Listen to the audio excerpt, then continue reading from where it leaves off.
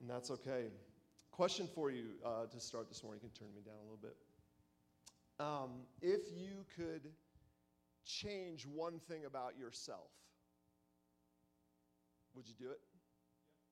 Okay, we got an emphatic yes from the back. Wasn't expecting that, actually. Thank you.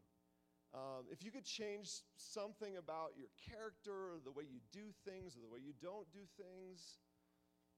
And I should have got one of those, is it Office Max, the easy button, Home Depot, or something, Office Depot, Staples, thank you. I should have gotten one of those easy buttons and had you we could have come up instead of taking communion, we would do push the easy button if you want to change one thing about anything you're sick of, anything you're just tired of. I want to do this, actually. I kind of want, one of you have already volunteered, yes, you'd like to. I'd like to give you a chance to, this is church. It's good for us to do this in church. Church is a place where we can confess, right? If you want to change something in your life, if you wish there was something different in your life with your character and how you do life, I want you to raise your hand right now. Okay, cool. I think it's good to do that every once in a while. We're going to start a series. We kind of kicked it off last week with Digital Sunday. Some of you maybe saw that. But we're starting a series this morning, really starting a series this morning, where we're diving in on the Sermon on the Mount. And we're going to spend some time. I'm not sure how much time we're going to spend in it quite yet. But as I'm outlining what we're going to talk about in this sermon series, I want to spend some time on the Sermon on the Mount. If you're not familiar with the Sermon on the Mount, it's Jesus' most famous sermon in the Gospels. It's in the Gospel of Matthew, the very first book of the New Testament. Matthew 5 through 7, those three chapters, are the Sermon on the Mount. And it's Jesus, and there's been a lot written, holy smokes, a lot written on what the Sermon on the Mount is all about. But the main way that I look at it, and I'm going to encourage you to kind of look at it as well, is imagine if Jesus was running for president and this was his stump speech.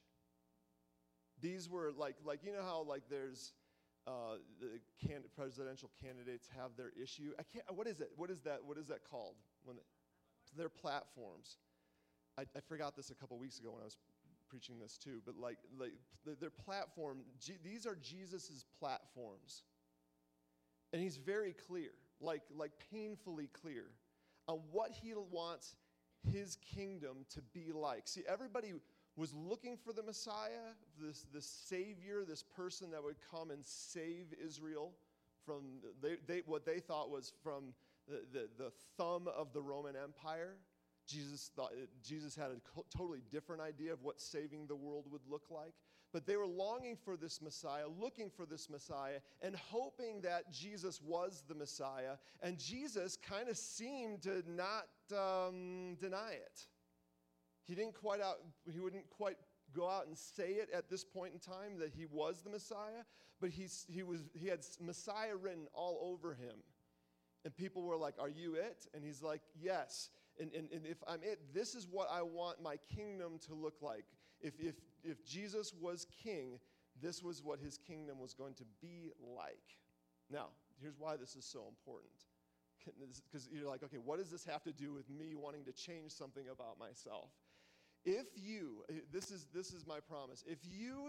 As we go through this series, if you put the time in, and when I say the time in, I mean coming and enjoying, joining us for this series, or sticking with it with the podcast. If you're not here, that's part of it. But a bigger part of it is twofold. You spend time reading the words of Jesus, these words specifically. You spend time really digging into them, because you'll read them and you'll be like, at first glance, you're like, I'm not sure what that means. And you got to dig to understand it. If you put the time in to do that, you will change. It sounds weird to almost make it a promise, but I can't see a way around it. These words are so powerful and so challenging, you will look at life differently. You'll look at your life differently. You will think of yourself differently, and as a result, you will change. David Martin Lloyd-Jones writes this about the Sermon on the Mount. I have 2 David Martin Lloyd-Jones quotes and 2 Andy Stanley quotes today, okay? By the way, David Martin Lloyd-Jones, I think of that that's either like a black preacher from the South or a really old white preacher from England. He's the latter, okay? David Martin Lloyd-Jones writes this: if you want to have power in your life, and you guys just kind of raised your hand and said yes.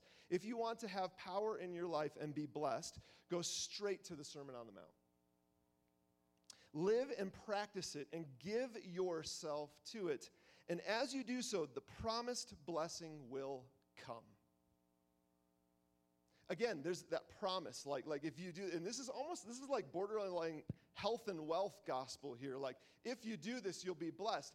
And the reason that he can say that is because we're not going to look at the very first portion of the Beatitudes today, or of the Sermon on the Mount, which is the Beatitudes today, which is, I don't know why it's called the Beatitudes. I'll do a book report and get back to you on that, because I don't know the answer to that. Probably should, but don't. But if you look at the very first lines of chapter 5 in Matthew, it's blessed are fill in the blank. Blessed is this person. Blessed, and this word blessed is really hard to translate. It means like to be happy, to be joyful, to be, I read this week that it has to do with being blessed means people envy you. They're like, man, look at what they have. That's a blessed person. The reason that David Martin Lloyd-Jones can write this and say, hey, if you want to have power in your life and you want to be blessed, go to the Sermon on the Mount, is because it starts with Jesus saying, blessed are those. In other words, Jesus wants you to be blessed. He wants, his desire for us in his kingdom, he starts with it, is that we would be blessed, that we would be happy, that we would live full and fulfilled lives. Lives where we're not tired of the things that we wish are different about ourselves. He wants us to have that life. And here's the thing. We're going to, the reason, what I'm hoping for, my goal with this, with the Sermon on the Mount and doing it, like Tori said, in 10 minutes, clock has not started yet. Thank you very much. Is I want to go through the overarching, like the whole thing, all at once, to cast a vision. Everybody say the word vision. Vision is one of the most powerful things in our lives. And it's not a word that we would use all that often. It's not something maybe you think about. But look, when you are accomplishing something in your life, it's because you have vision. You're thinking about something that you prefer, you wish was different. Vision is just simply your preferred future. And when we have good vision, we pursue it and we get the most out of ourselves. And that's why I want to just camp on it today, is just unpack this. And I want us to put away our vision for our life for a second and really look at the Sermon on the Mount and see what Jesus' vision is for our lives. And when we do, we'll be able to focus, and hopefully we'll see something that's beautiful and see something that we maybe want to go towards, whether we consider ourselves Christians or not. That's what we get to do this morning. This is my Andy Stanley quote. You ready? Vision is about what could be and should be, but life is about right this minute. Okay, so vision is about what could be and should be. Like, oh man, I wish life could be like this. I want to say more. Life should be like this. Life should be like this for our kids. Like when we take our kids out of school, put them in another school. It's because with this vision, it should be something different. When we decide, hey, I'm going to lose weight, it's like, no, I want life to be, it should be, it could be like this. And if I make a change, that could happen. Vision is about what could be and should be, but life is about right this minute. And that's why this is so important. That's why the Sermon on the Mount is so important, is if we don't take the time, I was on a walk this week with a good buddy, and we were talking about this, like he had just had something happen in his life where God really showed up in his life. But we were talking about how if we don't take the time, if we don't just stop and if we just let life be life does not happen the way we want it. We have to break it up. And here's the thing. As we read the Sermon on the Mount this morning and we blitz through it, it's going to pause life. It's going to challenge the way you live life. Every single one of you, those of you that are not sure if this is true or not, or you're like, I'm not sure if that one point that Jesus said, I don't understand what that means, or you're like, no, I've read this is how I want to live my life. No matter who you are, this is a chance for you to kind of break the monotony of life, take a pause, and see catch Jesus' vision for a life and see how it fits. I almost started the sermon this morning with the story of Cinderella, with the whole shoe thing and putting on the shoe and seeing if it fits, because it's kind of like that. Like, we're going to try this on this morning, this garment of the Sermon on the Mount, and it's going to feel tight. It's going to feel like, I don't know if that fits. And I hope you stick with it, because the vision that we can get from on the other side of it is worth it. So, without further ado, who's going to do my 10-minute thing? Who's going to clock me? Someone want to clock me? Yeah, I'd love that. Thank you. All right, thank you, Jan. All right, so this is the Sermon on the Mount in 10 points or 10 minutes. And this is also designed as a reading guide. The reason I printed it up and didn't just put it up on the slides is because I want you to take this with you. If this will help you as you maybe decide to read this on your own. So take this home with you. All right. This is not exhaustive. This is just like 10 things that I grabbed from the Sermon on the Mount. But this will help us get into it. All right. Ready? You got my timer? Okay, go. So, we're going to talk first about our attitude towards our enemies. Jesus talks about this in Matthew 5:38 through 42, and he says, this is the whole passage, this is the whole passage where he's like, turn the other cheek. If somebody asks you to walk 1 mile, go with them 2, that kind of thing. I heard that this is a really interesting thing. Here's the thing. When it comes to your enemy, Jesus would say, if someone strikes you, turn the other cheek. And I've always thought that so they can strike you again. And it has that implied, but the cheek actually, in ancient world as well as today, is that's where a kiss would be given. And Jesus is saying basically he's like, respond in such a way to your enemies that it leaves the door open for relationship, that you could come to a point and embrace each other once again. Does that make sense? That they might, that person who's wronged you so badly, you could get to the point where they could kiss you on the cheek and that would be okay. Isn't that interesting? That's what turn the other cheek means. Treat your enemies in such a loving way that you might win them back, is the second point on our sheet. The other thing I want to say, respond in such a way, the first point, that it wisely leaves the door open. Obviously, don't stick around with somebody who's like a jerk to you all the time, and it's a codependent relationship, abusive relationship. Just get out of that. But in the future, as your relationship towards them is leaving the door open, the possibility of a relationship. That's what Jesus would say about our enemies. Let's look at what he would say about our relationships. And this is the part where he says, if you say that you hate your brother, you've murdered him. You've actually murdered him. You've heard it said, I got to find it. Hold on a second. This is on murder. You've heard it said that people long ago, do not murder. But I tell you, he's going to kick it up a notch. He's going to say, if you hate them, you've killed them.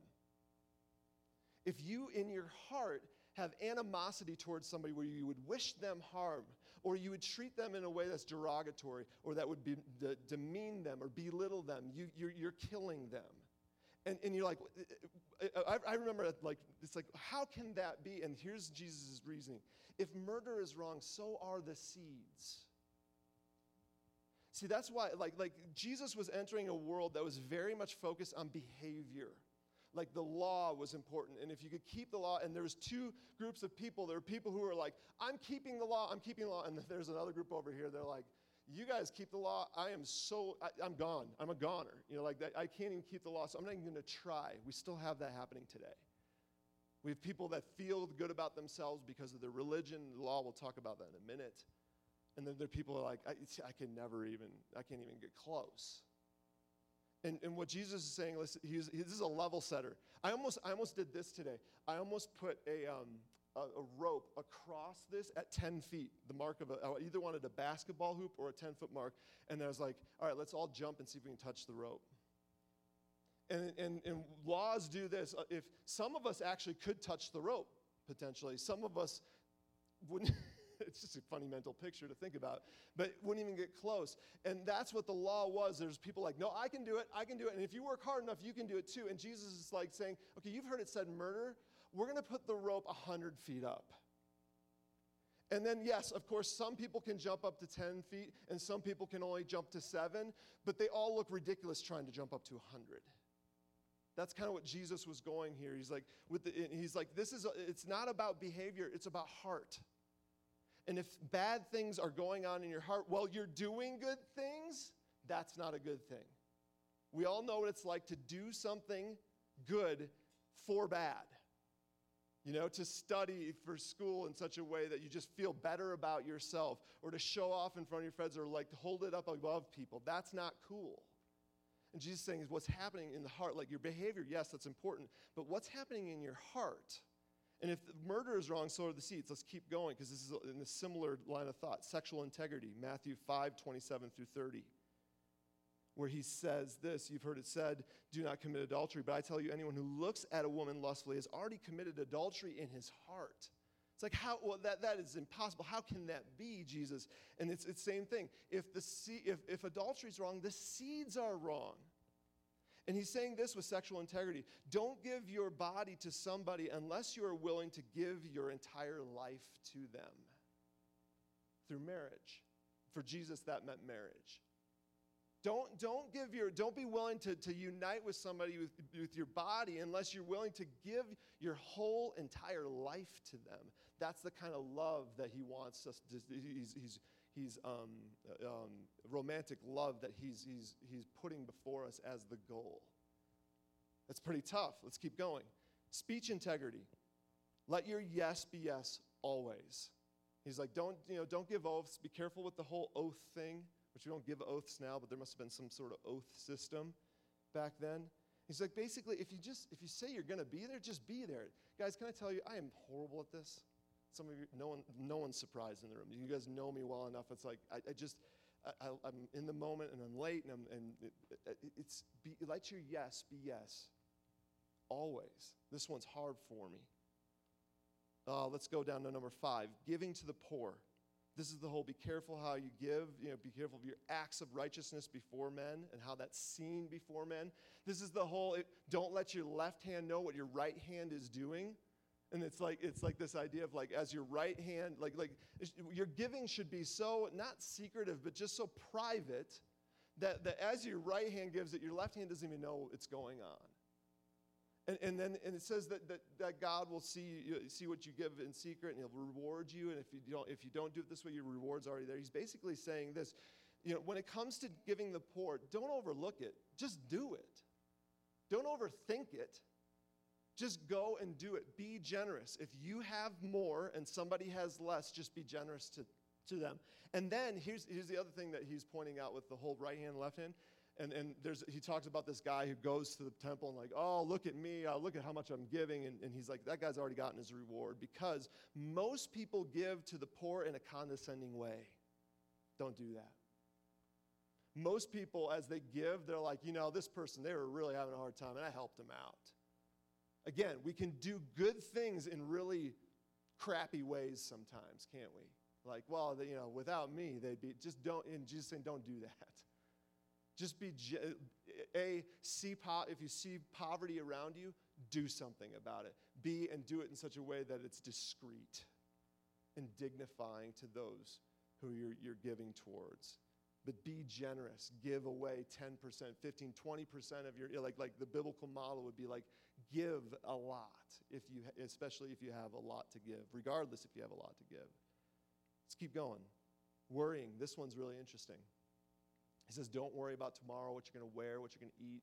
There's the whole sparrow thing. There's a sparrow, or not sparrows sold for a penny, but none of them fall to the ground with your Father in heaven noticing. So don't worry about your life and what you'll eat and drink and that kind of stuff. Love and trust God so much that you don't worry. Trust God. I think the important word there is trust. Trust God in such a way that life's worries kind of just melt away. Here's another way of looking at it. I heard this, and this is really challenging too. Worry is actually a form of pride. You ever thought about that? Worrying is our way. You think you know where you ought to go in life, and God isn't keeping up. God isn't getting it right. God isn't keeping his end of the bargain. If God was really God, then I would. Or, it sounds less prideful. Honestly, worry can feel pious sometimes. It can feel virtuous. Oh my gosh, I'm just so worried about them. My kids, I love them so much. I worry, and it's miserable. It's not trusting God. It's actually a form of pride. Oh, that hurts, Jesus. That's hard pill to swallow. Matthew 7, 1 through 6. Let's go to the next one. Attitude towards others.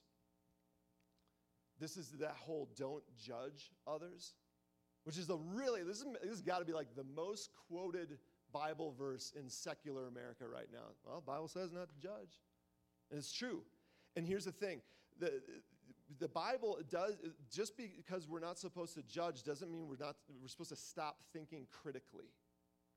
Do you guys understand the difference? Judging somebody is thinking less of them because of what they do. Being critical and thinking critically is like looking at their life and saying, I want that, or I don't want that. Or, man, that's not a good thing. I care for them, and I see where they're going, and through critical thinking, I'm trying to help them. See, but judging is criticism without humility, is what we wrote here. That's when you're judging somebody, when you're very, very aware of what they do wrong, and you have no humility about it. In fact, if you're really honest with yourself, you're very aware of what they're doing wrong, and you don't really care if they do it differently. That's judging, and that's fault-finding without love. You don't love them enough to actually wish them well. You just like thinking about their faults. Ooh, isn't that it's like picking up a rock with a whole bunch of worms underneath it, or a log that's like wormy and creepy crawly, and then realizing that's your heart. When you think of this kind of stuff, isn't it? It's hard to think about. Last one, and I put this one last even though this is actually, he starts the passage with this. A relationship towards the world. We just unpacked this really a lot, like 3 or 4 weeks ago in church.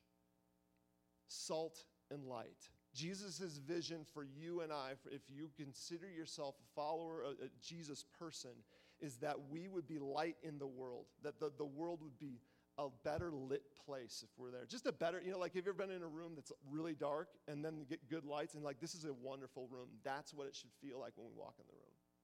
Salt is of course flavor, but it's also preservation.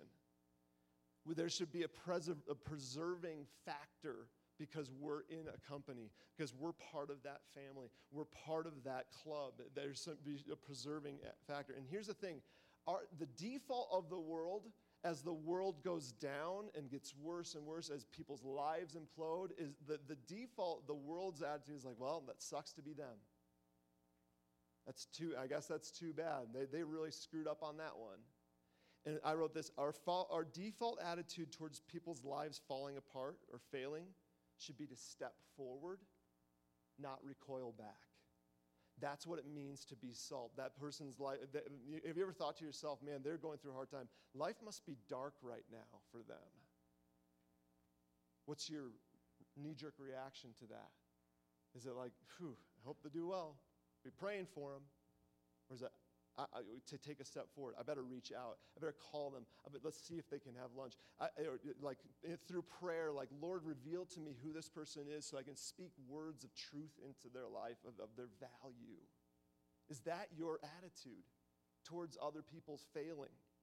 Most people move out or lean back. Christians move in. That Christians should engage when that's the case. That's the Sermon on the Mount in 10 minutes. How'd I do? It took 15? 13. All right. Well, close enough? Felt faster than that. Well, I'll work on it for next week. Do you see? It makes you squirm. And if it doesn't, you're not reading it right. If it doesn't, you know who is tempted to not squirm when they're reading the Sermon on the Mount is those of us in the room who have read the Sermon on the Mount the most. We've gotten too close to it. We've gotten too comfortable with its words. It's so lofty. It's so high. It's so, I don't know. And it's, guys, it's designed to be that way. I went on a run yesterday with my 13-year-old daughter. She's in cross country. And it's crazy. I've been coaching at the middle school for cross country. Coaching, let's put that in parentheses, because I don't really know what I'm talking about, but I just make them run and stuff. But here's the thing, is like only like right now, it's early in the season, only like 1/3 to 1/4 of the kids can actually run 2 miles without stopping and walking. The first race is on Wednesday, so you can pray for us. It's going to be interesting. But the reality is as we push these kids, and I just said to my daughter yesterday, I was like, we are going to go run a mile, 2 miles, just the two of us, because your next race is probably around 2 miles. And we're going to run it at your pace. I'm not going to push you, but I want you to run the whole time. She couldn't do it. Her knee locked up, muscles cramped, and she was discouraged. And I was like, hey, I know you're discouraged, but I'm not. Because we pushed. We went for it. That's what this is. That's what these words are. Is Jesus saying to us, running alongside of us with these words, if we will allow him to. These words are him running alongside us when it comes to our relationship with the world. For running alongside of us when somebody wrongs us and they slap us in the face, literally or physically or metaphorically. And our temptation is just to wallop them back. But he knows if we wallop them back, guess what they're going to do? They're going to wallop us back, and then it's World War III. Right? That's how it works. And Jesus is like, what if there's a better way? What if you posture yourself in such a way in this relationship that you're open to relationship, and when they come back, you don't say, I told you so? You don't look at them and say, oh, that's kind of cool, you want to get back, and you play it cool and be like, well, maybe next week. You see, this is Jesus' way of running alongside of us as we're trying to hit the 2-mile mark, and we can't. But we keep trying, and we keep going. Why? Because it's worth it. Because it's better on the other side of trying to live this than just being like, screw this, never mind. Just living life and letting life be life. Second Andy Stanley quote, ready? The greatest motivator of change is a crystal clear vision of what the future should look like. Oh, I would change that for what we just did. The greatest motivation for change in your life is a crystal clear vision of what the future could be like. And that's why this is so important. That's why this is so important. Because again, raise your hand. If you want something to change your life, raise your hand. The best thing to change towards change in that. And by the way, I'm raising both hands with you.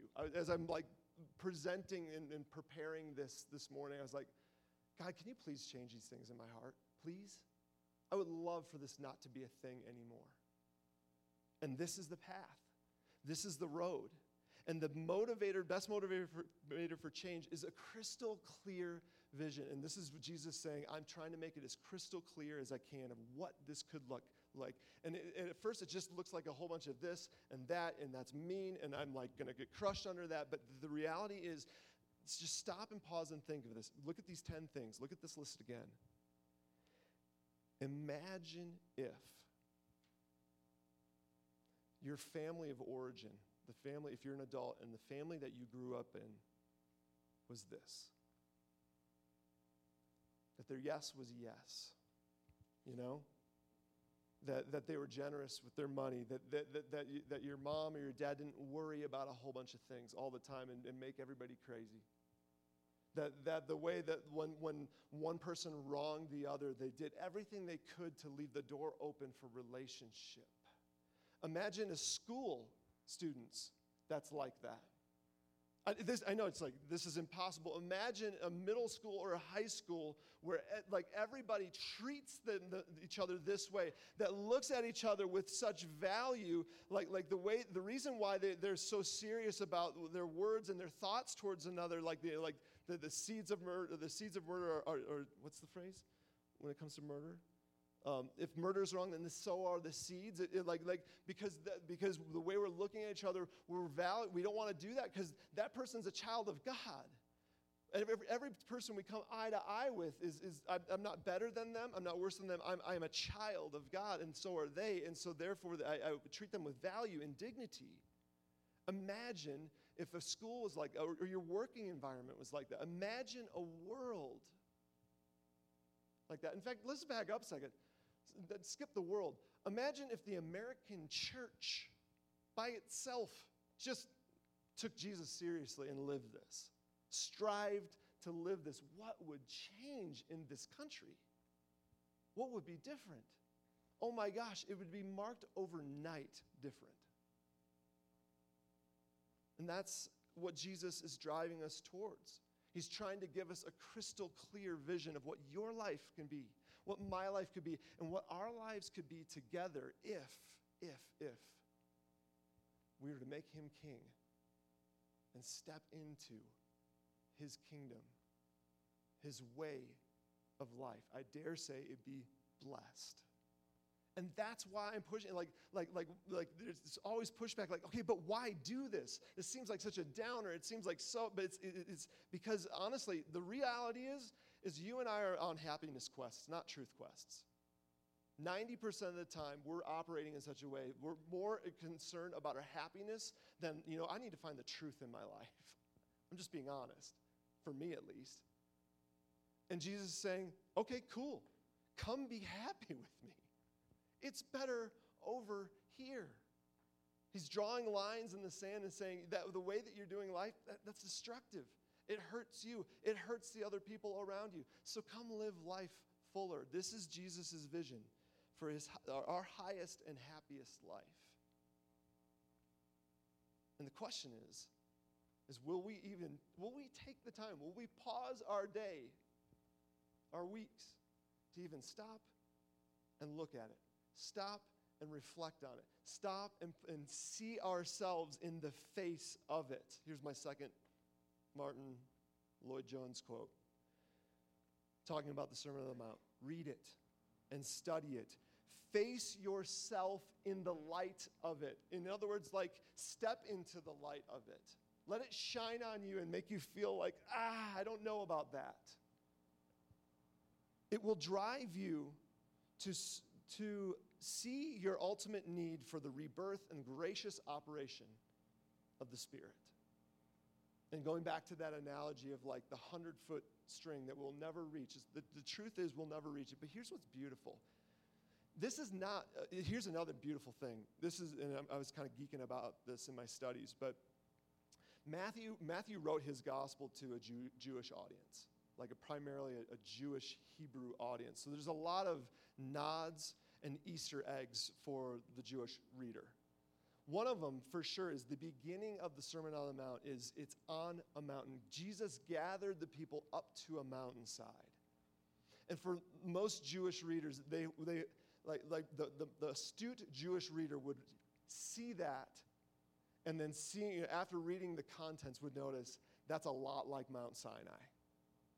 And if you're familiar with the Old Testament, the law of the Lord came through Moses on Mount Sinai.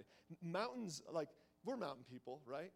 Mountains are actually really important in the biblical world, in the biblical themes. Mountains play a role a lot, and I love it because I love mountains.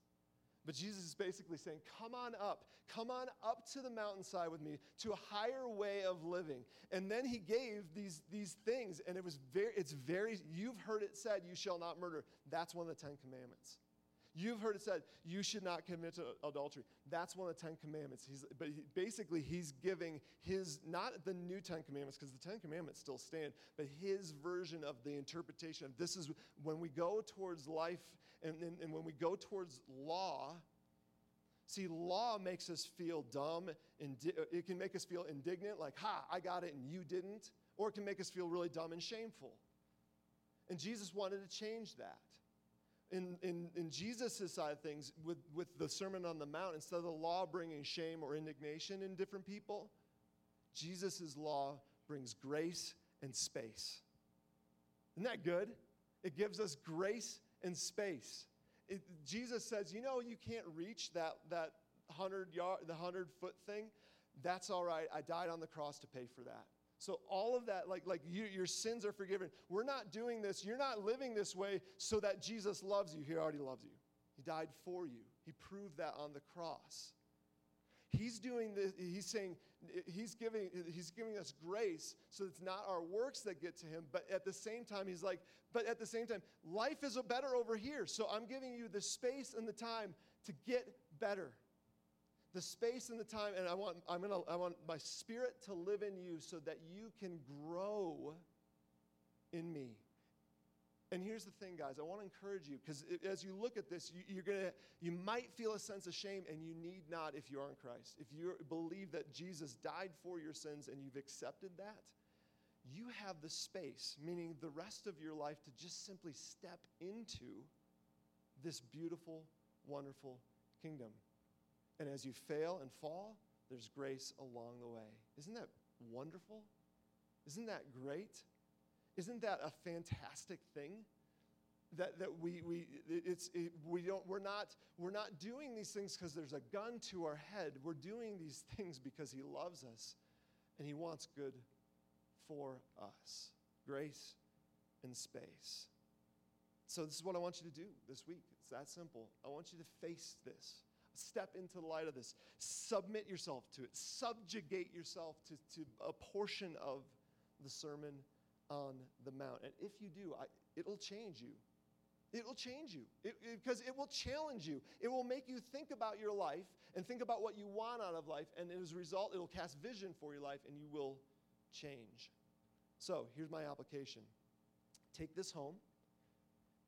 And then I want you to, with your Bibles open and this sheet in front of you, Bible in one hand, this sheet in the other, which one of these would you like to be changed by and shaped by this week?